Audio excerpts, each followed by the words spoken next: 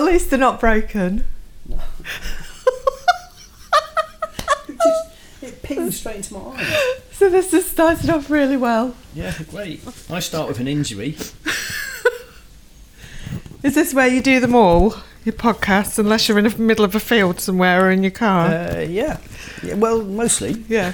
That's good. We sit here. Is that comfortable? You all right? Yes, I'm comfortable, yes. We could spread out.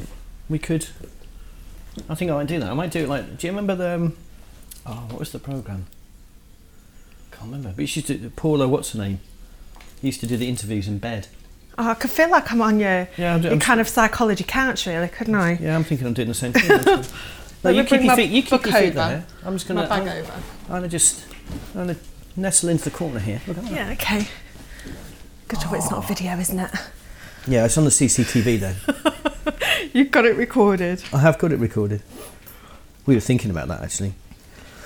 One of the problems I have with weddings is that sometimes it's 2.5 years from me pitching in here to the wedding. Yeah. I turn up and got a clue what they look like. I know, you're like, can't remember them.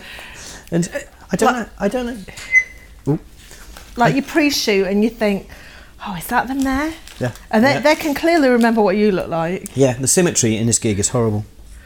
And I saw someone yesterday, I bumped into them completely out of context, and they're, oh, hello, how are you? And I'm, hello, who are you? It's funny. I'm really, it's terrible being in the industry that we're in, but I'm really not good with faces. You know, no, I'm the same. Yeah, Paul would say you'd think you would remember a face, to be quite honest. Yeah, but it's not. I was saying this to Sarah last night because obviously, you know, I'd struggled. I could not remember this person, and Sarah instant got it, knew exactly who they were. And the minute she told me who they were, I could recount stories from the shoot, details, subtleties in the lighting. Even I could tell you an awful lot about my experience with that person, and it's all there. It's like the memory is there. I just can't get to it. No, that's the same. And Paul will say the same. We'll be chatting and this couple will be there and I'm just thinking, I hope he says their name as I'm here. And we'll walk away, he's like, you've absolutely no idea, have you? And I'm like, no, it's really awful. Yeah. But same as you, the minute he says who it is, I remember. Yeah. No, Sarah always laughs at me. She says, you don't know who that is, do you? No. But wouldn't you think when you photograph faces, you would remember that? Yeah. But the great thing about not remembering in the way I do is I invent the shots from the ground up every day. Yeah. Because you look at everything completely fresh because I have very little memory. And maybe that's part of it. The other business that I was in, I used to remember who people were then. Yeah. But that was a completely different business, really. Well, your brain does adapt. Yeah. And it adapts to what it needs. Yeah. And I've got Sarah. Yeah. You know, the only thing what I need is a little earpiece. Because it's particularly bad on the cruises where I suddenly have to learn 800 faces. Yeah. And of course that's nigh on impossible. Yeah. Plus the crew, there's another 1,000 crew who, an awful lot of them, you know, I become friendly with. And she said, Lady Roberta, now come up and That's right. Yeah. Sarah, just a little earpiece. You photographed them yesterday. Oh yeah. Hi. Great day yesterday, wasn't it amazing? Images looking amazing. Yeah. The kids' names are as it's all coming in my ear, like a producer, you know. I've thought about doing it for the podcast, is getting Sarah to be the producer. That'd be good, actually. It's just to sit and you know, feed me bits in the background where I can ask the questions, where it's not, it's just me and you sitting on the sofa. Lying. Well, not lying, that sounds all wrong. There's two ways you could take that, isn't there? Yeah. Given I'm not actually recording visuals, I'm only recording audio. He says, just keeping an eye on this recorder. Speak, Karen. I've been speaking. Yeah, I'm just checking my levels. Okay. You're coming up quite quiet. You're gentle. Unlike me, who's loud. I'm very gentle. Yeah, you're very gentle. I'm going to leave the levels where they are. I was listening to your podcast on the way down, actually. Which one? Your most recent one with your Fit Life. Yeah. It's a nice podcast. Yeah. Everyone sounds so lovely on your podcast. Well, you do too. Yeah. Well, we'll see, quieter than I am. We will see, won't we?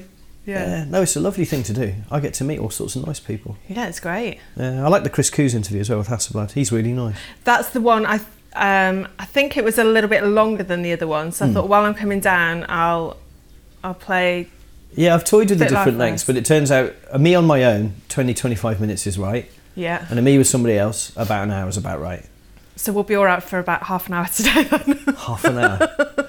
30 minutes. I'm going to get the producer upstairs. Sarah will actually be shouting down, it's time to finish, Paul. Right. Because me and you will chat forever. Yeah. As we have, frequently. I know, you don't realise, do you? And time just goes, oh, really? No. Tea time? Well, I'm actually recording this bit. I thought for a change, I'd do a cold start, a cold opener. We're just going to continue into it. I might cut into the theme music about now.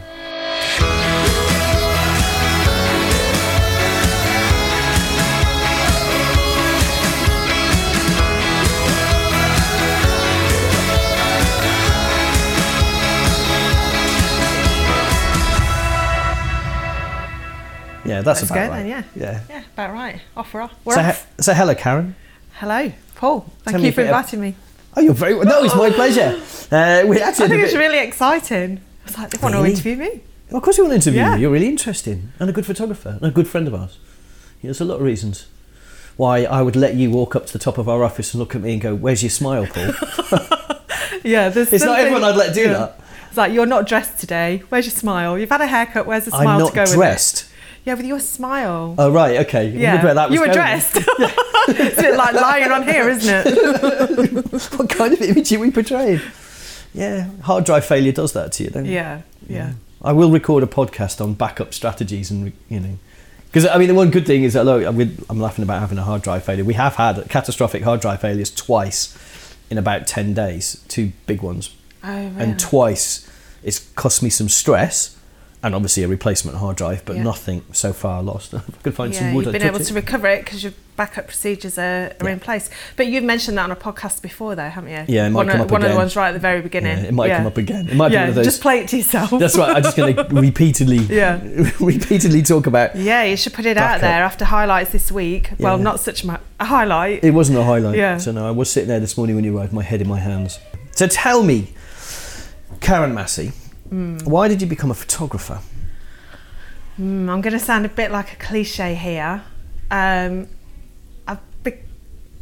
got into photography fairly recently, so it's been really since 2005. Right. So to me that's quite recent, given my age. Before that I did beauty therapy, and I did that for about 18 years. Oh, right. So quite a long time. And I had my children, and I couldn't really continue with my beauty therapy business any longer because we'd always wanted children. So, and we found them difficult to have. Not difficult to have. They are difficult to have. And they love you too. They love me too. I love them. They're amazing girls. But we'd had a lot of struggles to have children. So when they did finally come along, unexpectedly, I thought it was only fair to actually hang up my makeup brushes, as it was really, and look after my children. And I picked up a camera, just a small little one that we took on holiday, and from there I thought, I really quite like this. Maybe I could learn a little bit more about it. So I went to night school and did my City & Guilds, level 1, 2 and 3. Well, the level 1 was like a 12-week course, it's an introduction, and then I did my level 2 and 3, and I was there for 3 years and loved it, and that's how it all started. So technically you're more qualified than I am in photography. You think? Yeah, I never took any qualifications, except for my qualifications, obviously. Yeah, well, you've got your professional qualifications, and I'm pleased that I've gone on and done those to associateship, and I just live for the day that I can be as good as you are and have the amazing, because you really inspire me. So to be able to produce the images that you do, I find really inspiring. But yeah, I did my City & Guilds level 2 and 3, and I really enjoyed it. And I just thought, well, I can make a career out of this. But the first thing I went on to do was, because it was a natural progression from photographing my own children, the natural progression for me was to go and photograph children at a nursery. Yeah. And I sat with, here comes your gorgeous little pooch. He'll come and say hello, and then he'll quietly try and sneak out that door. Hello. For anyone listening to the podcast, we are now being distracted by a small brown spaniel who has come down to say hello. He's just wagging. He's very waggy. Yeah. Come and say hello. Wagging. There you go. Yeah. Right. So yeah, I decided to go and photograph. Rufus. Oh. The edit on this is going to be a nightmare. I think I might just leave it all intact and just let people make of it. Tell you what, people, do a self-edit. Yeah. Just fast forward the bits you're not interested in. Me shouting at the dog, for instance. Anyway, where were we? You went and photographed in the nursery. Yes, I did nursery photography, and I wanted to go in on the angle that, you know, my children were photographed at their nursery and their pictures were just awful. Yeah.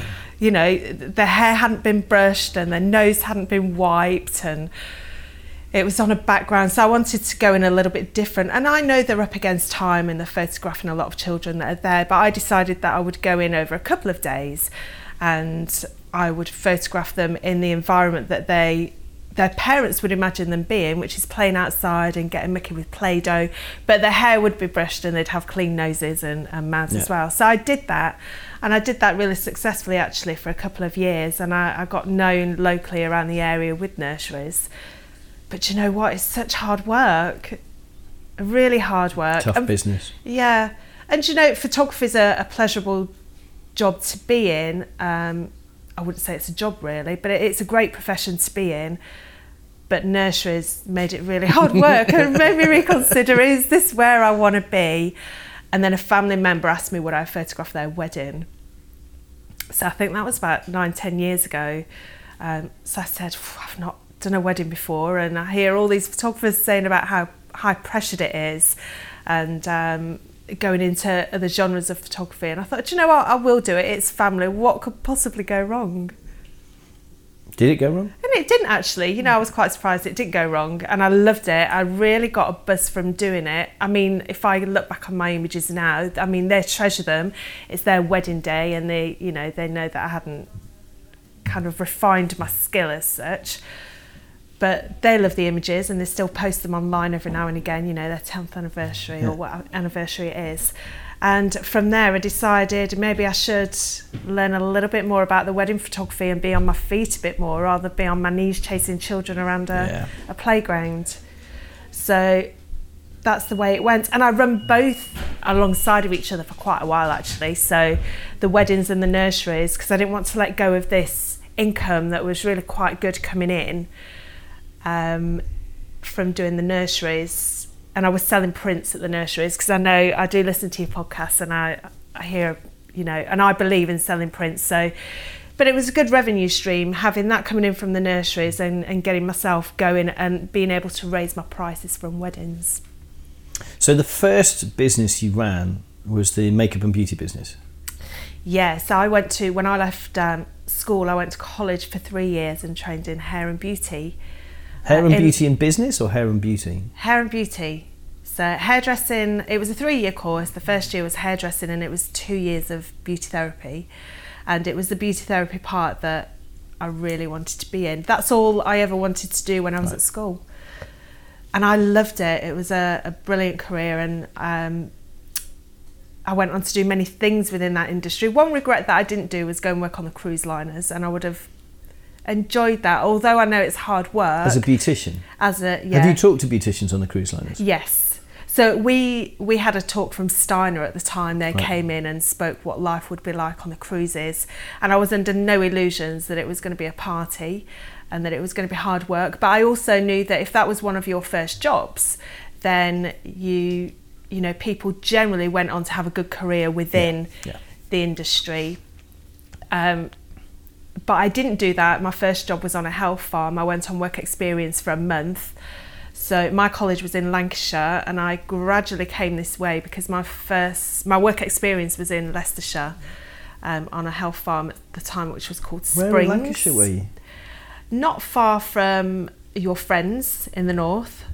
So I'm about 15-20 minutes from Preston is where my family live. My parents are up there, and my brother and sister are still up there. You've lost most of the accent. Yeah, and do you know what? Actually, that was the health farm that did that. So once I left college, I'd done the month on my work experience, and they said... My friends. You're talking about Martin Baines and Dave Stanbury. Yeah, and they've become my friends as well, and I love them. I had lunch actually a couple of weeks ago with Martin, and I wish him every luck with the he's going to be amazing. Job. He's going to be amazing. He's perfectly suited to that job. Yeah, absolutely. I can't wait to see what he's going to do actually. But yeah, the health farm said to me, if you pass your exams with distinction within beauty, we'll take you on as a full-time therapist. And I did. I passed. with distinction in everything that I did within beauty therapy. So they stuck to their word and they gave me a job. So I left college on the Monday, this is in the summer in July, and I told them I predicted I was going to get distinctions, and they said, what date do you finish? Told them the date, and they said, can you start on the Monday? So that was it. I must have made an impression. So I got the job. I kind of moved my home, well, my clothes, because you don't have a lot, do you, No, at that no. age? So I moved all my possessions that I had that fit into a tiny little room because I was living in, and that was it. I was there for about 18 months. But like when I was there, are you saying you've lost your accent? When I was there, they said, Karen, you wouldn't get away with this now. They said, Karen, we love your work, but we find that your accent's a little bit northern, so if you can just if you could cut the broadness off your accent, that'd work very well with our clientele. This is a health clinic in Leicester. Yeah, in Leicestershire. Right. Yeah. Ashby de la Zouch. It Oh, was is called it? Springs. Yeah, it's changed owners since. Yeah, you wouldn't get away with that now. get away with that now. But I listened to what they said, and then I tried to be all posh when I was speaking to my clients. But that was brilliant there, because one, I would imagine you would do what you would do on a cruise liner. So I kind of got a bit of that. You had to get your hands dirty. You were given lots of back massages to do, which was the hard work. That was the one thing that you didn't want to do back to back every half an hour, a different back massage. Yeah. But I had the pleasure of, meeting at the time the cast of EastEnders and being, having my hands in the politest way, doing massage with people like Nigel Benn, and big stars that were on the Health Farm, and I loved it. And I'd done 18 months and it was time to move on from there. So I did, and I came to Leamington Spa, which really isn't that far from Leicestershire, really. No. And then you set up your own business. Yeah, so I worked in small salons in Leamington first, and I gained so I'd had experience on the Health Farm, and then I gained a little bit more experience in running just a small beauty room. And from there, I went to one salon, which I used to manage the salon. So I went in, I would set them up. Yeah. I did that in a few places. Yeah. I'd set them up, I'd take the staff on, and then I'd kind of move on and do it somewhere else. So I was almost hunted within that business to do that. And then my last salon that I worked in, being employed, I got married at the age of 25. So I was really young. So I've been married 22 years this year.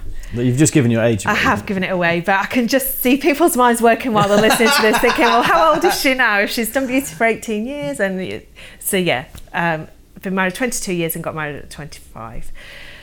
So from that, we went on honeymoon, and the day we got back from honeymoon, I was told I'd been made redundant, that they didn't want to work the beauty along with the hairdressing. They wanted to concentrate on the hairdressing side of things, and they were letting the beauty go, so my job went as well. Yeah. So I went to work in Boots, because I've never been out of work since the age of 12. So I went to work in Boots for number 7. Since the age of 12. You sound like a proper northern lass. I did. Worked down pits from age of 12. Do you know, my dad used to take me to the fruit and veg market at 6:30 in the morning, and I had that work ethic, and that's what I've always I'm assuming had. he worked on the fruit and veg market. No. So Would we he just lived in take you- Blackburn. He would take me at 6:00 in the morning to make sure I was there to get the stall ready. Right, okay. There's a link missing. He didn't just take you then drop you, say, go look for work, lass. Go and look for work. Go collect money. Here's a tin and here's a hat. Go sit on that corner there. Make sure you bring back money. We need to eat tonight. Oh, yeah. No, it wasn't that. I used to work from 6 till 6 on the fruit and veg stall. That was my very first job at the age of 12. Yeah, I did the same thing. Not that young, but I did the same thing. I used to love it. Yeah, I loved it. Yeah. It's great for your maths. Yeah, I'm not sure. Well, we had this incredible stall when I worked this is in Mould in North Wales. On a Saturday I'd go and I'd help rig, same as you, similar story. And I worked for this Scouse family, this Liverpudlian family, who'd bring the fruit and veg in the stall. And the grandmother of this family would sit, so it's a long stall, it must be about 4 metres long. Yeah. And it's laden, fruit and veg, all scraped down the front as a display, and then on the back we had stock as well. So it's this long stall, and there's a back section, an equal amount, facing onto two sides of the street. It was a huge thing. And she'd sit in the middle, down the end, watching us all. and we weren't allowed to use calculators. We had to empty our pockets and everything as we rocked up, and they were Yeah. put in sealed bags to pick up at the end of the day. We weren't given pens and paper. We were just given a lot of paper bags Yep. and this eagle-eyed grandmother. And when you went to her, so you take the money off the customer, take it to her, and either it was correct or get the change to give back to the customer, she'd know. She'd know how much each of us was taking at any time, and she could correct you. Oh, wow. And she'd say you really useful things like, you put one too many apples in that bag, Sonny. She said it with a Scouse accent, not that accent.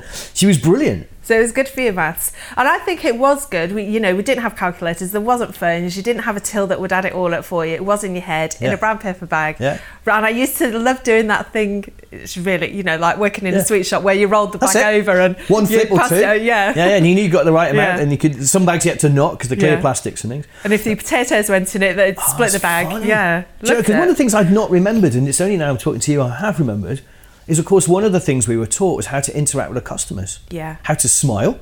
Yeah. You were laughing at me, my smile had gone this morning, but how to smile at a customer no matter what you're feeling. Yeah. Now, always be nice, even if they're saying, I don't want that one, or you've got that wrong, or whatever it is, how to be likeable, I suppose. And you had to be at the same at 8 o'clock in the morning until 5 o'clock at night, clearing down. And, absolutely. Oh, God, I'd forgotten that. Maybe that's where maybe this is where photography skills come from. Fruit and veg. Maybe. Fruit and veg. There's the training in it. Go on a fruit and veg stall for a couple of years. But saying about maths, I'm not sure if it helped me with my GCSE. I think my maths teacher might have disagreed with that. Oh no, I remember that part of it. I could dance coinage.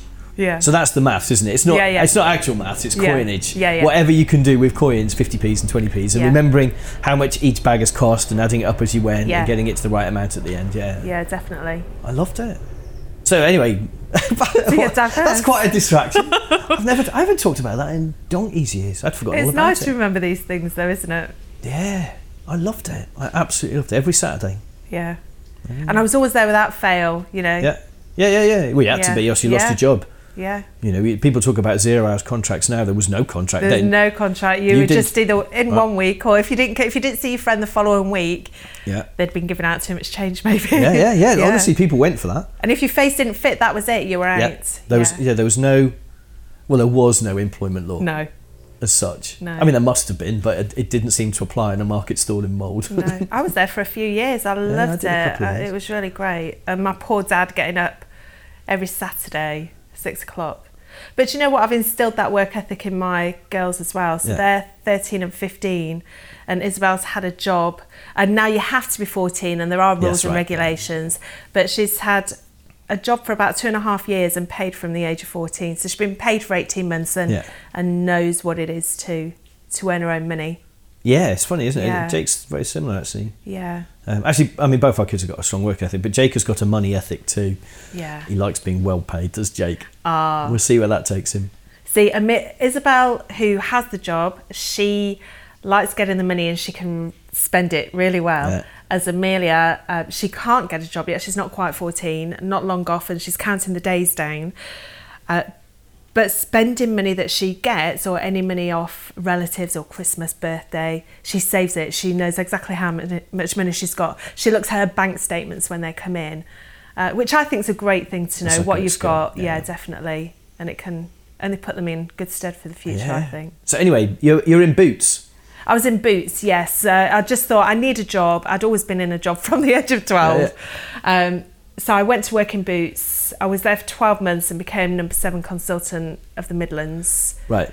Just to clarify for anyone that's not makeup savvy, that's not the number 7th consultant. That's the consultant for the brand number 7. Yeah. So I was on a counter. I was selling makeup. I knew a lot about makeup because I used to do bridal makeup within the salon. So there was a job going as a makeup consultant on a counter within Boots for number 7. So I went and did that for 12 months. And I really enjoyed it, but it wasn't doing... I enjoyed it because I pushed myself to be the best I could be. And where you could go in that job is to be the best makeup artist for number 7, which I became, and I did it within 12 months. But I was seen there by college. So I went and taught... So I've got to take this picture. This is really funny. I'm going to take this picture. I'm going to tweet that in a minute. So I went and taught beauty therapy at college. So I got talking to one of the lecturers. They said you'd be great.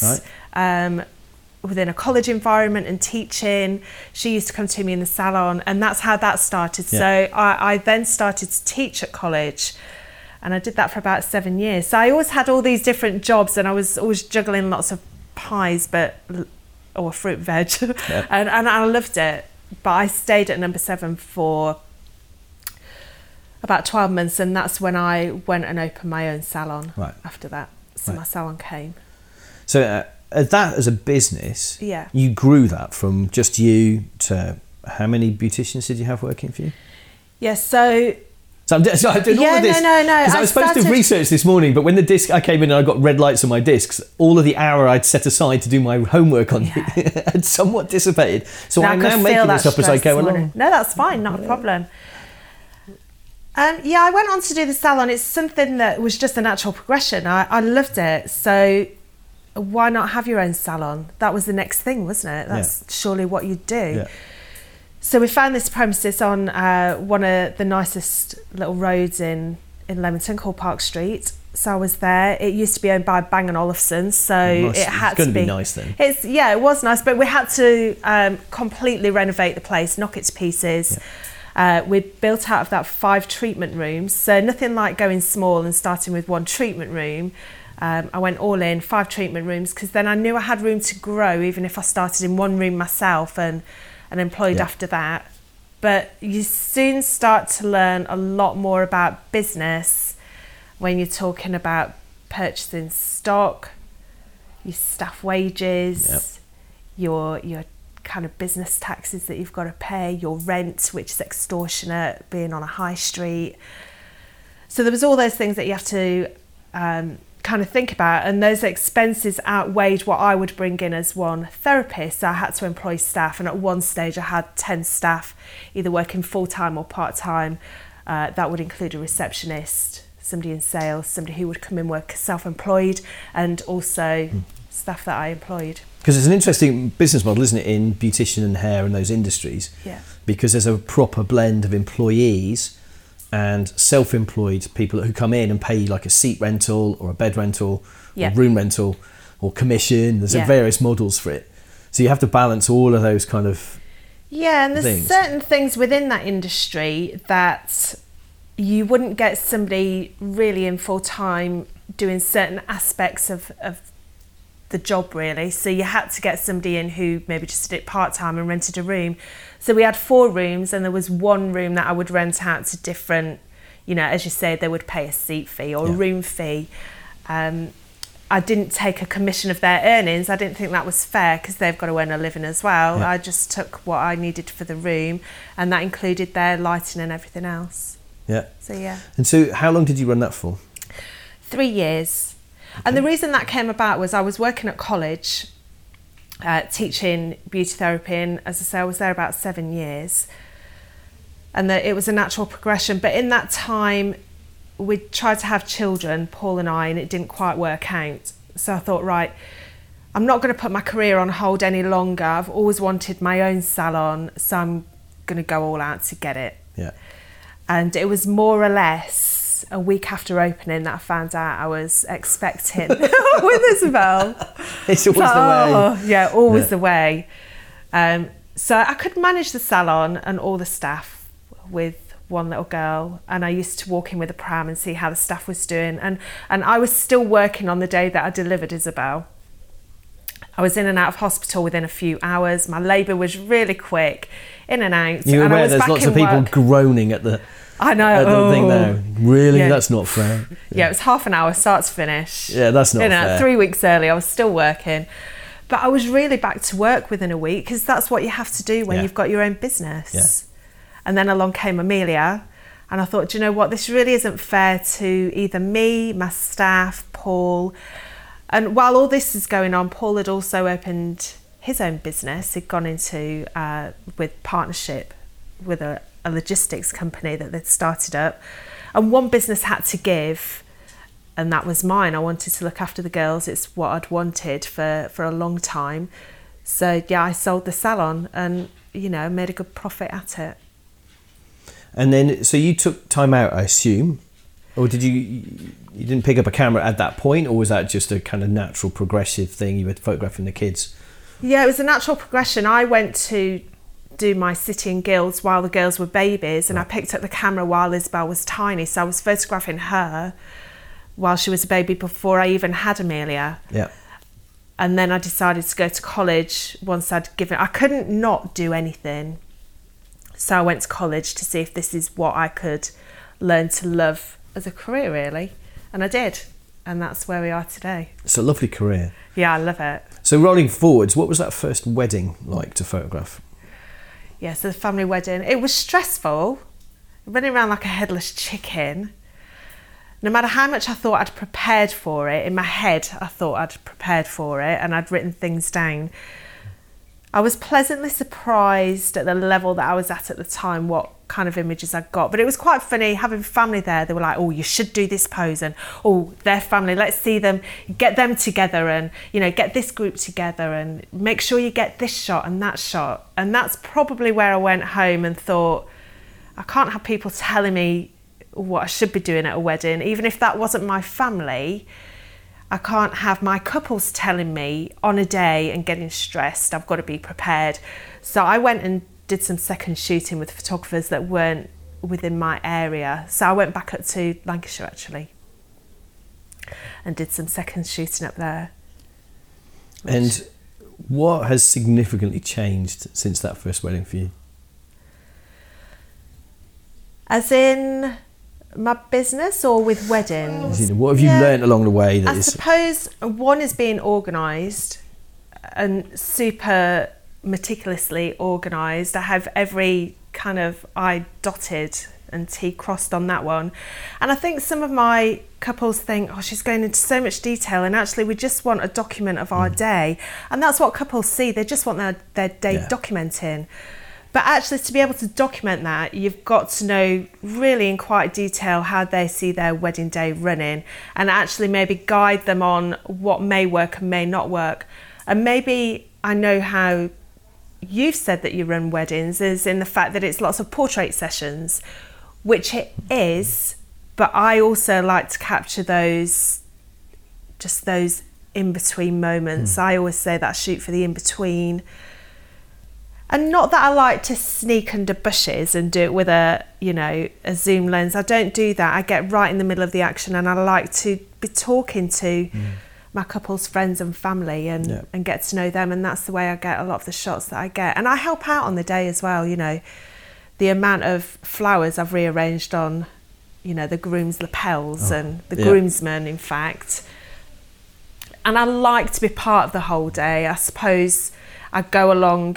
And I get nervous before every wedding still. I'm terrified. Yeah. I'm terrified about 4 days in advance of a wedding. Yeah, it's funny, isn't it? No. No, it's not funny. No, it's certainly not funny feeling like that. But it's strange that you've done it for so long. And I'm probably in my 9th year of weddings.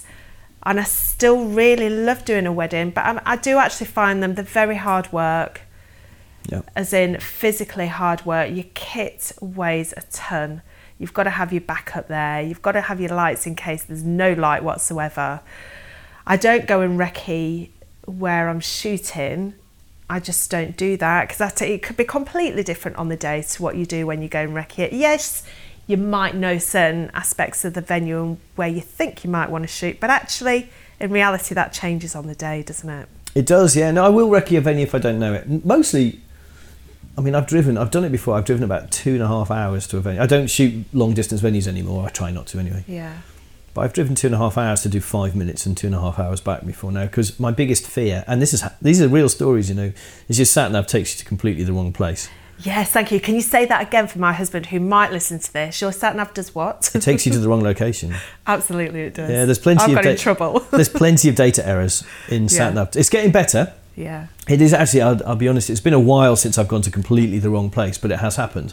And so, that particular one where it took me to the wrong place, luckily I also had internet access on a phone. I had an old TomTom, and I dialed it into Google Maps, and it was giving me, for the same postcode, a completely different location. Also, big stately homes tend to have a groundsman's entrance, and the number of times the sat-nav has taken you to the back door of what is essentially a 4-mile drive around a venue, and that's no good to you. It's going to add another 10-15 minutes and I'm going to be late, and I hate that. So I will recce venue, mostly not because I want to pre-visualise the shots. I just want to know where it is. Yeah, where is this venue? Where is this venue? And am I going in the tradesman's entrance? Yeah, that's right. Yeah. Who do I ask for? Those kinds of things. I'm at a big venue tomorrow. Look, I've shot it before, but I'm already terrified. And I'm prepared. I'm like you. I have lists. I have plans. Sorry, that sounds wrong. It makes it sound like I'm not going to be creative on the day, which is of course not true. But I know exactly where everyone else is supposed to be and where I'm supposed to be, because it's all choreographed in that regard. And I like to be, unlike you, I like to be organised, because then on the day it can flow really naturally. Yeah. It's not that it's rigorous. Sorry, it's not that it's rigid. It's the other way around. But without a plan, it always feels harder somehow. It does, and I think it's getting that message to your couples that actually, by knowing a lot more information that they're seeing is quite rigid because you're writing it down, it's actually making it a lot more free-flowing and natural on the day. Yeah. Well, I was a project manager for years. Yeah. And I know it's much easier to modify a plan than to have no plan. Yeah. And I'm more than happy. People say, I say I'm a portrait photography wedding, but by that I really just mean that's my security blanket. Yeah, definitely. I like faces. It's about faces. But I'm like you. I like to climb into the middle of these, I have a nose for people about to laugh. I have a very high hit rate of getting the moment people start to laugh. And I don't know how, there's something about the way people talk and the way their body language is. I will be there just at the moment it all erupts. And I've got a pretty high, I like that stuff. Yeah. It makes me smile. Yeah, definitely. I think I have a kind of eye for seeing when people are going to cry. That's the one that I get, No, we're either end of the spectrum. Yeah, I do like. And I like that as well. I like the emotion that you get from weddings. Well, I like the emotion that you get from any kind of photography, to be honest, because there's different emotions in everything that you shoot. But I particularly love the emotion that you do get at weddings, because it's so varied, isn't it? I never forget anybody else that's a wedding, so I'll always ask the mum or the dad or the sister or even the children in some of the weddings, how are you feeling about today? What's it going to be like for you? And I like to know how they're feeling about it. If they're saying they're really nervous, I'm looking out for that within my shots. Yeah, but a Hollywood tear is still a rare thing indeed. Yeah. It's your favourite tear shot, isn't it? Just one tear gently rolling down a beautifully made up face. Yeah. No blotchiness, no snotty tissue. Yeah. At least if they're going to blow their nose, they've got a hanky ready. Yeah. But they're not actually into their hanky. Yeah. And it's so rare. What you actually get is someone and it's onto the napkin. Yeah, it's a big sob, isn't it? And a soggy napkin, you're right. No, that's not a good picture. No. Whereas you watch it done in movies and it's just one tear. A solitary... And the makeup doesn't even move.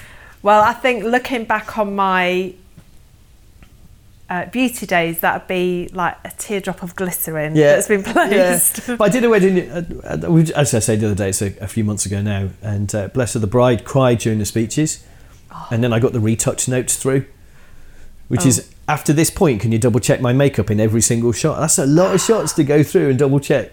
Eye makeup. She's lovely. I didn't mind doing it for her at all, but it's still quite a lot of I wish we'd had a makeup artist on hand and we'd have done a quick session after the speeches, but bless her, it's all quite emotional.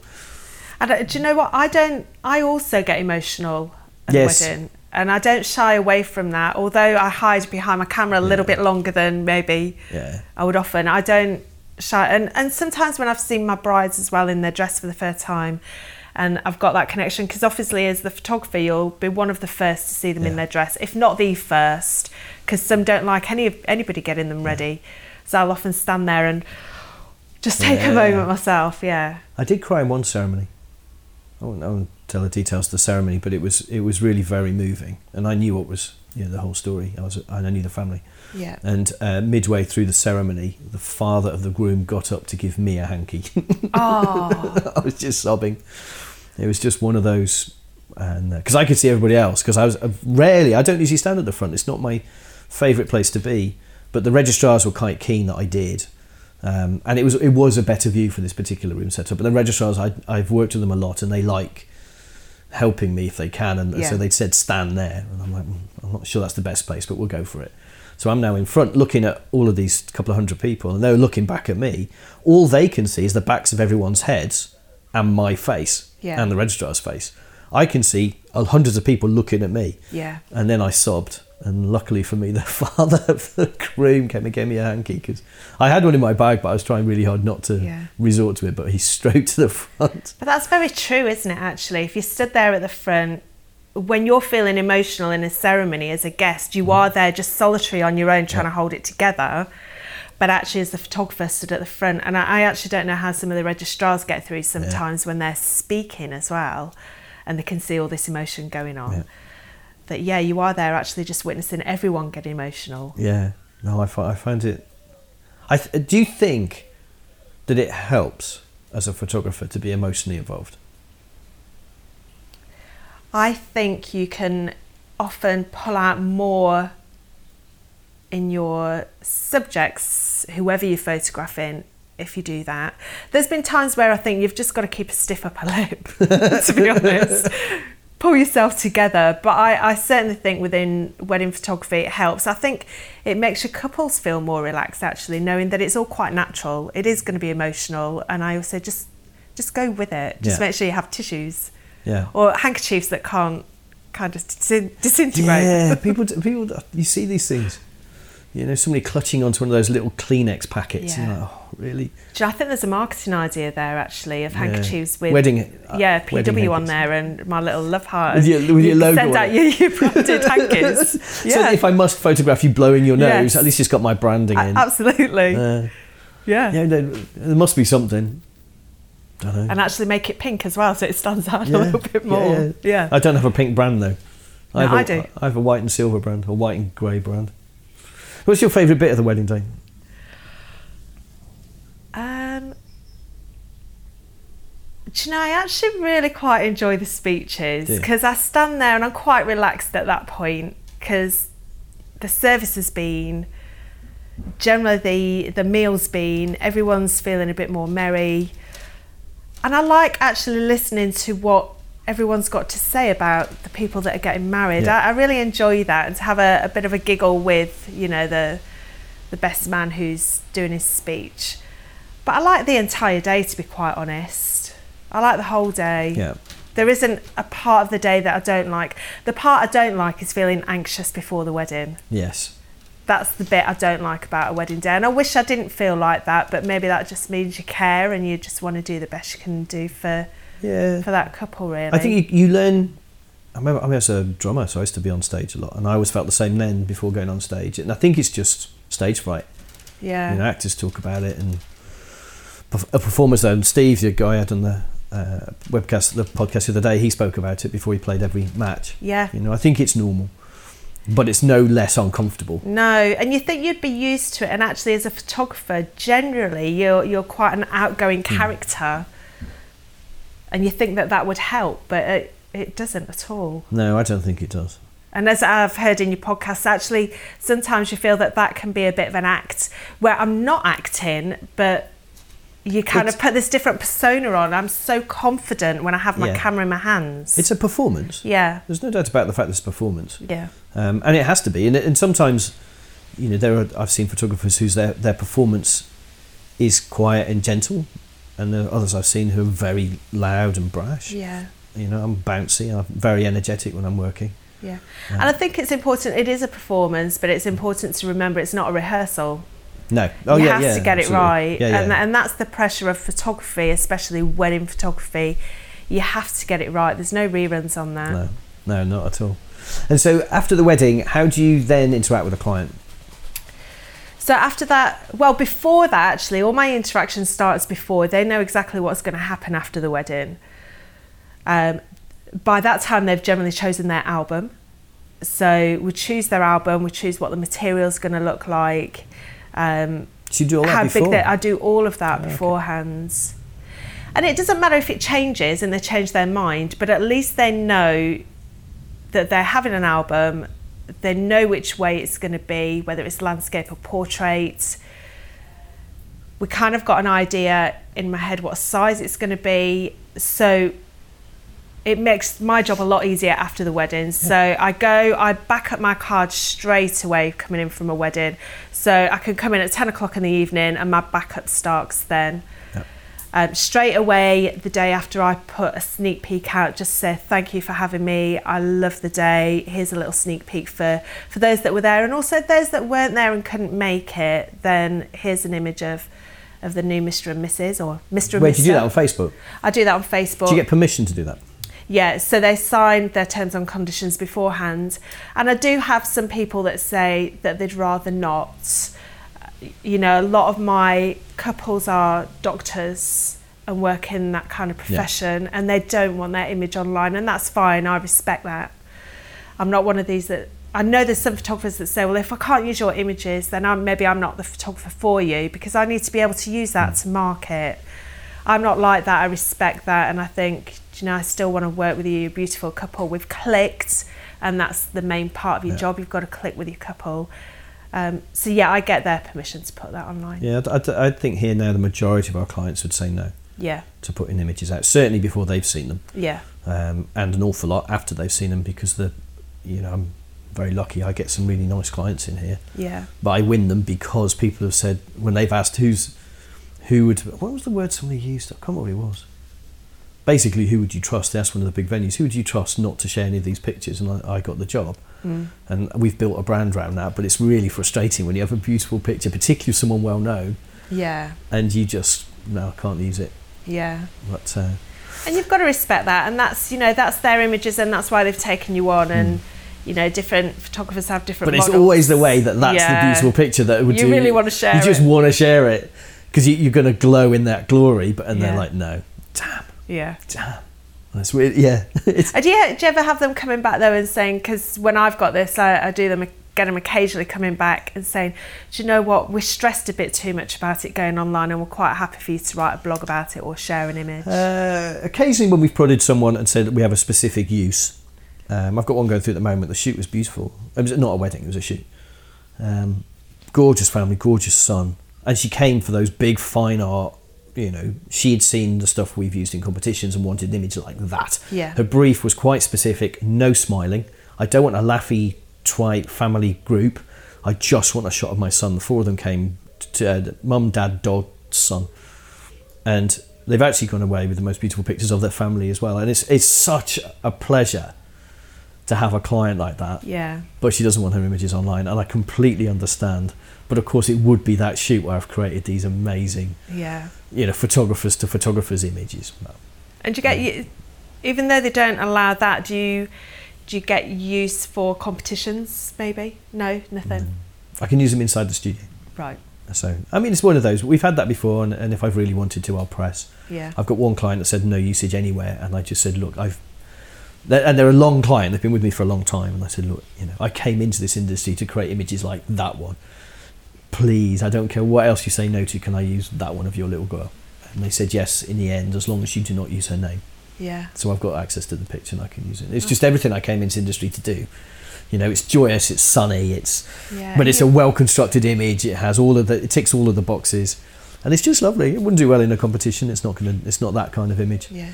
But you do want to share your work, don't you? Of course you do. You're proud of what you've created, So, and different people, sometimes it's because they're shy, sometimes it's because they work in sensitive industries, sometimes it's because they're really well known, and there's lots of reasons why people don't want their images shared. So how long after the wedding do they come back and see their pictures? So I promise within my terms and conditions it's 6 weeks. Yep. And I do try and over-deliver that and have it done within 3-4 weeks. So you work on your own, don't you? I do work on my own, and I don't outsource anything actually. I know. I do it all. I do the social media, I do the business side of it, I do the editing. I think I've shot the wedding, I want to see it through from start to finish. And that goes the same with the album as well, actually. I know what my couples like, and when I come to design an album, I do say to them, have a look through your images, let's have a look together. You tell me which are your absolute favourites that you've got to have in there. Because what my favourite isn't necessarily going to be their favourite. And the ones of family that I think maybe they're going to put in the album, they actually don't want maybe Aunt Doris in there. So they've chosen a different one. But what I will do is create an album first for them and then show them so they've got an idea of how it can look. And then they they'll often change 1 or 2 images around. Yeah. But yeah, I generally get to edit their images and show them 3-4 weeks after the wedding. Right, okay. And so let's talk now about where you're moving to. So we've obviously a very successful photographer in your own right. And now you've got this whole new venture that I'm sure you're itching to talk about. I've steered you around it. Yeah. Is that my corporate photography?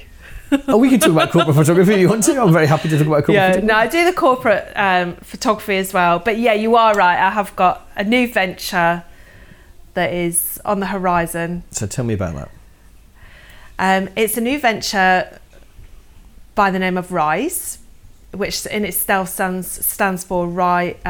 The word RISE stands for Respect, Inspire, Support and Educate. And this is where people are going to have a sharp intake of breath because it's for professional female photographers. Right. And that is the business model. It's for female photographers to join as members. Why? Well, I've been in the industry, not as long as a lot of the photographers out there that I aspire to take images like. But I have been a member of a few associations, and I do love an association. And the reason I joined an association might be different to someone else's, but I joined to be part of a community and to be inspired and to share ideas. And it's a very lonely world. And as we've just said, I work on my own. I don't outsource anything. But I've built up this network of friends, and that's only by being part of an association. So what I've found from that, though, is I'm trying to put this in the best way I can. That I've gained a lot of female friends of photographers, and I know how many photographers have come out of the industry either altogether or they've shied away from coming forward with their art as such, because of feedback maybe that they've been given. And I know that you've spoken in your podcast before about the correct way to be given feedback and being mentored and that kind of thing. And I just think there's a place for female photographers to get together, share ideas, and actually not to be in fear of having their images and their art, well, maybe the delicate little flowers, some photographers. And I think a lot of people would say that photographers are delicate, and nobody likes their work not to be recognised, because it's your best work, isn't it? You're showing it because you love it.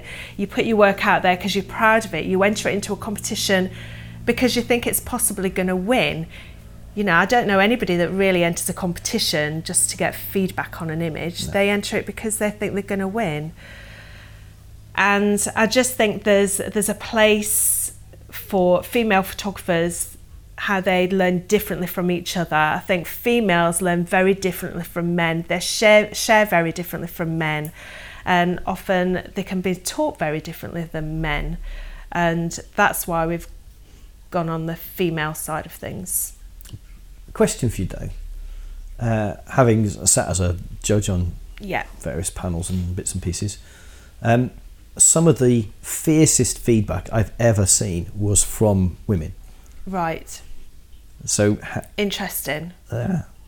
And you mean fierce by, I think, constructive, or? I think constructive and destructive feedback. I mean, you're right. I get very cross when people simply slate an image, because that's not very helpful. Doesn't matter who you are.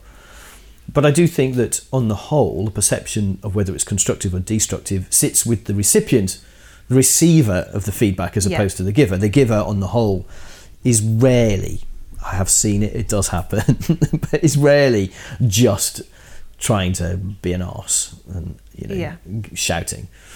Most of the time, the feedback that people are giving is they're picking holes. I mean, the wording can be, there are some people in our industry who we all know whose wording of the criticism is on the brutal end of brutal, to the point of it being unnecessarily so, some would think. But in the end, they're only really saying, look, if you did this differently, it would be, in their opinion, a better image. Yeah.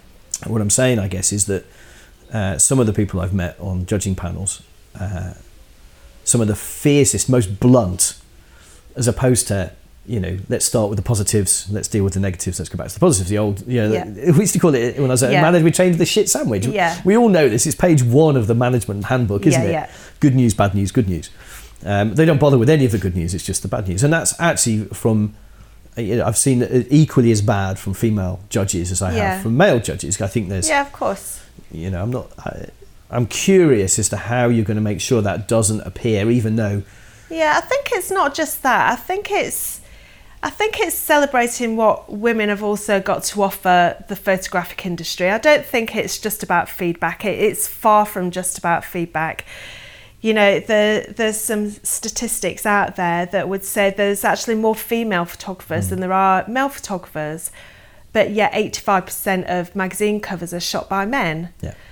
And a lot of I can go through reams and reams of pages of the website and put in the 20 most world famous photographers, and you would get a list of 20 and there'd be 2 women on there.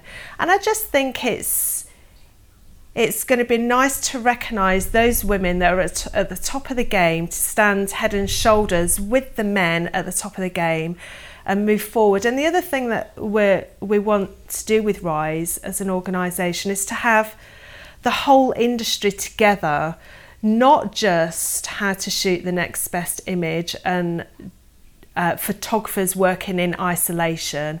We want to be working with the whole industry. We want to work together with all the trade partners. We want to work together with editors of magazines to find out what they want.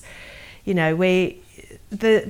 a big industry. It's not just about taking an image. It's far bigger than that. And actually, we want to embrace that. And I think that's what the industry wants as well, actually. And that's what the industry needs. Now, that does include men. And I know I can see that on your face, but we're on a podcast, you can't see that.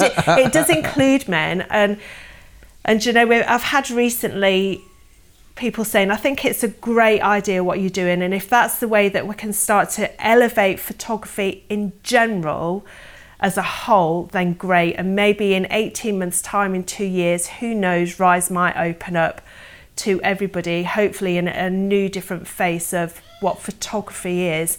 And how photography is also perceived by the public as well, that it's not just an image, that there's far more that goes into creating that image than just giving them a print at the end of the day. It's a whole business, isn't it? Yeah. So is your ambition to build another association?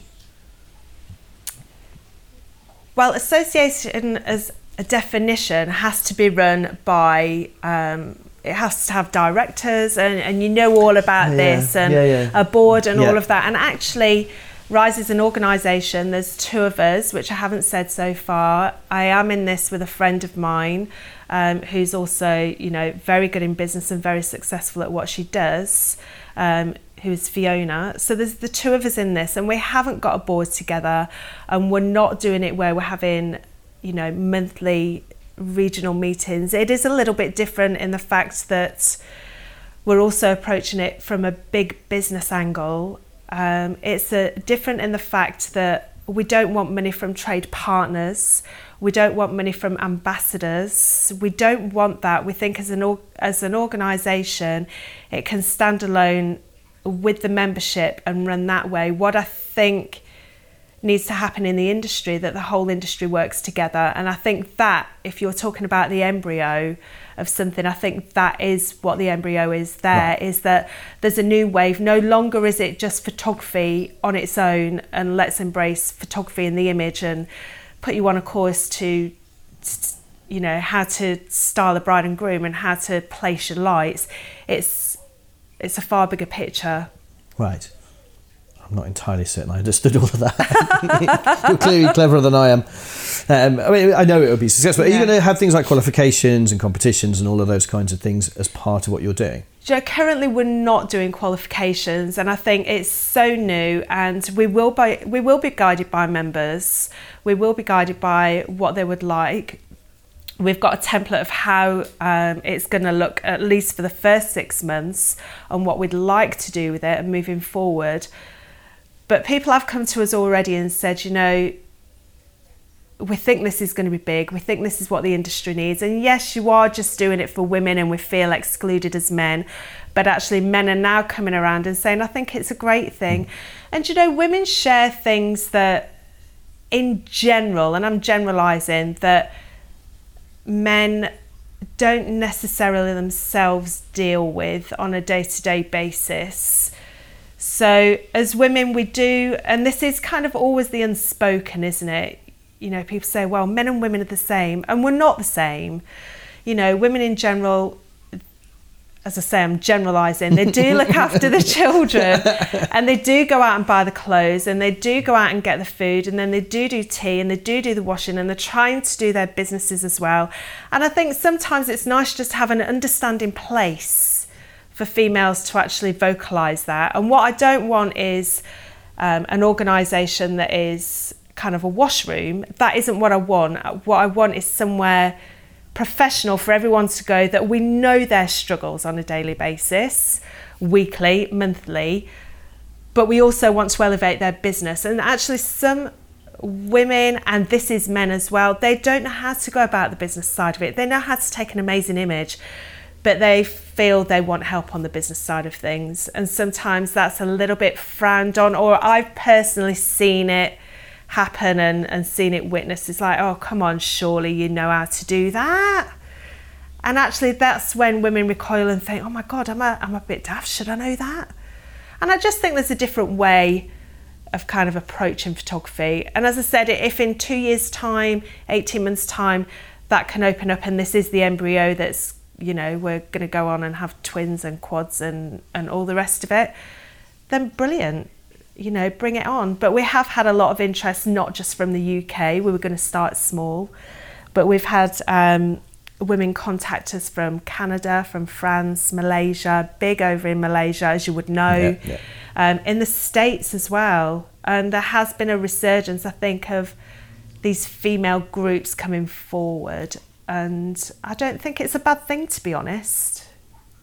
No, I think it'd be amazing. Yeah. You know, with your talents and your business now, and your general popularity, I think it'd be amazingly successful. I don't question that at all. Thank you. I watch with interest. Well, I'll be involved. Yeah, I was going to say you're going to be interest. involved because we're delighted that you would like to be one of our Well, I've been a mate of yours for a fairly long time. I've been an admirer of yours for a very long time, actually. I think that's closer to the truth. You know, the friendship has grown out of the fact that I've loved working with you. I think you have energy and positivity that this industry, it's an industry that's a bit fond of navel gazing. It's a little bit fond of being introspective and looking on the downside. And I think actually we need, the biggest single thing, if I could inject it into the industry, would be positivity. Yeah, definitely. Just be nice, be positive, be energetic. Yeah, and it's absolutely. amazing. You know, we built a business around almost those keywords.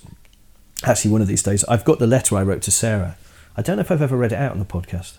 I'll research, and if I haven't, I will do. I'll dedicate a podcast to just that. Yeah, interesting. It's the letter I wrote to Sarah that describes why I was giving up a 6-figure salary in the city to do photography. It's pretty much a pleading letter. Let me do this. I need to do this. But it's essentially about that energy and positivity. So. Yeah, and I think, you know, anyone that knows me, they know that I am positive, beyond positive really. I always see the positive side in things. I do like smiling. I think you have a smile. Like I said to you this morning, there's something missing. You know, you're undressed and you're like, oh, what do you mean? Well, I just think anybody who hasn't got a smile is undressed in life really. And I do think, you know, life is really short, and there'll be a lot of people listening to that line that will definitely relate to that. You have to be positive in life, and you have to inject a bit of fun into life. And we do want Rise to be fun as well. We want it to be a fun, energetic, professional place to be. Well, I'm sure you'll absolutely succeed in that endeavour. And I wish you the best of luck. How do people find it? People find it by going to all the W's, Rise, RISE hyphen PFP, which stands for Professional Female Photographers.com. So it's rise-pfp.com. And you launch when? We actually launched 3 weeks yesterday. So we're launched as in membership. We'll be taking membership from the 1st of August. Right. We've already got a few hundred signed up to our newsletter, which is great, which has been running for about 6 weeks. So from a standing start of 6 weeks to have a few hundred already subscribed to our newsletters is brilliant. Fantastic. Well, I wish you best of luck with that. Now, if you're a regular listener to the podcast, I'm hoping you've come prepared with the title, I'm worried. with the title of the book that we're going to add to our little library of books here. It's an actual library. I really do have the library of books. You have a library. Now, I've thought about this because I did email Sarah and say, have you got a list of questions that Paul might ask me that I can go and research? I know it's about me, but go and research. And she said, no, there are no questions. Just take it as it is. But could you please bring your kind of good. Well book? Done, Sarah. Yeah. So I was like, Now, there's lots of books out there that you could go and get on photography and, people that you aspire to be like. And I have got photography books that I love. But I've thought long and hard about the one that I'm going to recommend. And I've actually bought you a copy. Oh, have you? I have. That makes it even easier. So it's here. It's called A Coastal Reflection. A Coastal Reflection. And you will have never heard of it. Can you buy it? You can buy it. You can buy it on Blurb, I think. Blurb Books. Okay.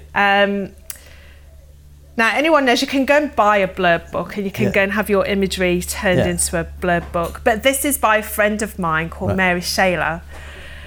Now, Mary, the reason I've chosen this is because it stands for everything that I went into photography for. Right. Now, Mary, I met on a course. She did the City and Guilds course with us, and she's a lady that retired from a very senior job, and she picked up a camera and she just loves taking images. And for me, that's what I wanted this book to represent. Sorry, the dog's just the dog's just wandered back in. He wants to know about the book. He's trying to find out whether he can get to the biscuits and or sneak out into the garden. Rufus. You have to use the commands twice with our dog. There he goes. Oh, so there he's gone. Very, very obedient. So the book is more about why I went into photography originally, and it was because of the love of doing it and taking images. And that's when this is on your shelf, I want you to remember why I brought this. It isn't because of it's a photographer who does great black and white images and they've been going for 120 years or whatever it is. It's because of the reason I got into photography, and it's somebody I met through photography who's produced it. And I also get a mention in there because we became very close, a few of us on the workshop, and that's what I want you to take from this book. It's called A Coastal Reflection. Well, what a lovely thing. Shayler. That's possibly the most personal recommendation we've had to date. So it's called A Coastal Reflection, which is Sea, Stones, Groins and Light by Mary Shayler. I shall enjoy reading that. I shall enjoy putting that into our library. You can buy it on Blurb Books. I will find it and put the notes and links, if Perfect. I can, into the footnotes to the podcast. Fabulous. There's one other thing though. Oh really? Oh, is there something? Yes, because Paul says, "Oh, that's brilliant. You're doing that." But do you think I could recommend a book for Paul? Oh right, yeah, of course. He's also sent you a book. But Paul, by the way, is Karen's husband. For those of you who haven't pieced that together, from is this someone he met on a course? No, this is a book that he said, "Do you think he'd like this?" Because I'd like to give him a boys' book. A boys' book. So this is you might need to say what this boys' book is. Right, so the book is it's titled 1913 to 2013, and it's the Aston Martin Centenary Celebration Programme. That's a proper boys' book. That's a proper boys' book. Beautiful photographs. And a car that... My dream car is an Aston Martin. Paul guessed correctly on that. It's the car that if I had the chance and had the money, I wouldn't trade... I wouldn't give away my Land Rover, but I would buy, would it be the Vanquish? I don't know if it would be the Vanquish, I think. Look at that. So you're very excited about that, I can see that. So I'm very excited about that. I'm not sure if that'll end up in your library or whether Sarah's going to end up with that at the side of a bed. Yeah, that's right. Along with the letter I wrote to her all those years ago that explains why we could never now afford one of these. Oh, sorry, Sarah. Yeah, that's right. I jumped industries from an industry where I could have bought one of these to an industry where I'm unlikely to. I might get to photograph people in them occasionally, which I have. One of my favourite weddings, an early wedding actually, they had a DB3. Turned up at the wedding. Beautiful car. just a beautiful car. See, Anyway, I'm not thank big you. on Thank you, cars. Paul. Again, I will endeavour to find links where you can buy this thing, if it's possible to buy it. This might be a one-off, actually. The Centenary Celebration Programme suggests that's a slightly rarer book than you'll be able to buy. But I am honoured and privileged to have that in the library. That is magnificent. Thank you, Paul. Thank you, Karen. What an absolute pleasure it is to have you lying on my sofa. I've loved it, and a very comfy sofa it is too. And I'm going to do also. I was actually thinking. I was toying this morning because I've got this idea in my head for doing a podcast where this is very static, and so the energy comes from what we talk about. And I wondered whether actually what we'll do is radio mic the two of us and do a shoot. I wondered whether actually having someone in front of the camera, because people tell me things when they're in front of the camera that they wouldn't normally say. Yeah. People do. We all know. All photographers know this, I think. Yeah. Which is people say things when I think the adrenaline rises. Yeah. And they open up in a way that I've never known people open up in any other situation. Yeah, it's and great, isn't it? I thought it'd be funny, except for the fact that I'd have to figure out how to mic them so that I don't have to Photoshop out a lavalier mic or a lapel mic out of every shot. Oh yeah, that'd be irritating. It would be irritating, but I think it'd be good fun. And I nearly Yeah, did and that. I it's nearly something did that. Had I not had a disc failure, that's how we were going to do this podcast. But then the disc failure. I'd have been your trial run. I like that. Well, I figured we weren't going to get into a row. I've pressed you on a few bits, but it's been a very gentle. I mean, our podcasts are gentle. I'm not a news journalist. I'm a big fan of your podcast. I've listened to all of them. Oh, there you go. You were on one of them. So I think this will go out early next week, I would have thought. Ah, fabulous. Not that matters. If you're listening to this now, it's already out. Yeah, so early next week means nothing. No. However, Could be any week. It could be any week. Yeah. So thank you, Karen. I wish you all of the best with Rise. I think you're a phenomenal person, a phenomenal photographer, and a genuine pleasure to consider a friend. I think it's lovely. So good on you. Thank you so much. My pleasure. Ah, what a pleasure this job is. I just get to sit and chat with people who I really like. If you've enjoyed this podcast, and we really do hope you have, a lot of work goes into these, then please do head over to masteringportraitphotography.com and give us some support. You can subscribe to the podcast wherever you consume your particular podcasts. This one is homed on Podbean, but it's also available on iTunes, Spotify, Stitcher, Radio Public, and many others besides. Please do subscribe. Please also do leave us a review. We love to hear from you. The best place for reviews is iTunes because, of course, it's by far the biggest source of podcasting, at least for us here in the UK. And all of the good reviews and all of the good ratings really, really help us, and it makes it possible for us to continue producing these podcasts. Also, we're at a little bit of a juncture with these. I started out, the podcast really was a diary. It was just a diary of a working pro. And as time has gone on over the past 18 months or so, we've started to include interviews and various other bits and pieces. We thought we'd mix it up a little bit. And of course, there's an awful lot to be learned. If you're a professional photographer, there's a lot to be learned from other businesses. However, I'm starting to get feedback that people really like the monologues where it's just me and a microphone sitting talking about life as a photographer. So I'd love to hear your thoughts on that. Please do email me. I'm on Paul at paulwilkinsonphotography.co.uk. That's Paul at paulwilkinsonphotography.co.uk. Oh, it's a mouthful today. I don't know what it is about today. I'm on my first cup of coffee. Clearly, I should have several before I record anything.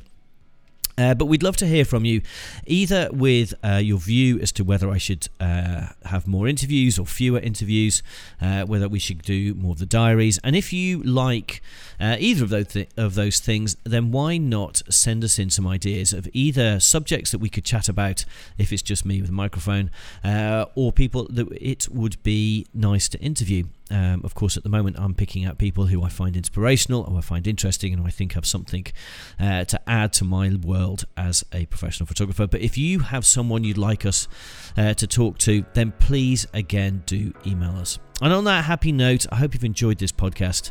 And here's me signing off for the next week or so. And remember, be kind to yourself. Take care.